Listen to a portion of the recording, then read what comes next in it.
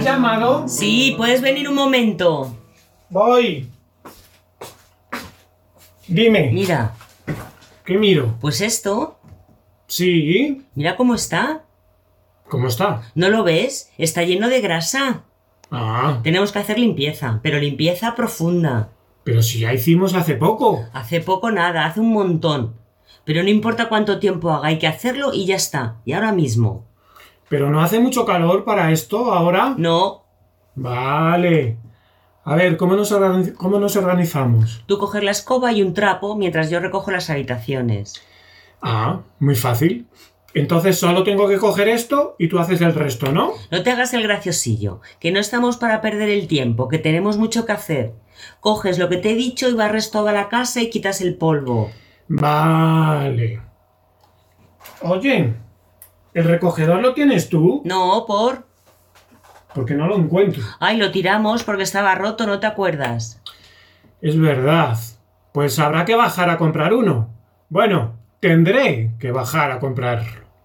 Pues me bajo a por ello. ¡Hasta ahora! Bueno, pues si bajas, trae lejía y detergente. Vale. Me bajo. Ah, y un quitagrasas para darle a la campana, que mira cómo está. ¿Y no es mejor meter los filtros en el lavavajillas? Sí, pero antes hay que echar antigrasas y dejarlo en remojo un rato, que si no, no se va la grasa. Pues entonces hacemos lo mismo con la freidora. Que da asco tocarla. Vale. Bueno, me voy. ¡Ay, espera! Trae un limpiador para la alfombra, que está buena también. Está negra, mira. ¿Un limpiador de esos en espuma? Sí, en spray.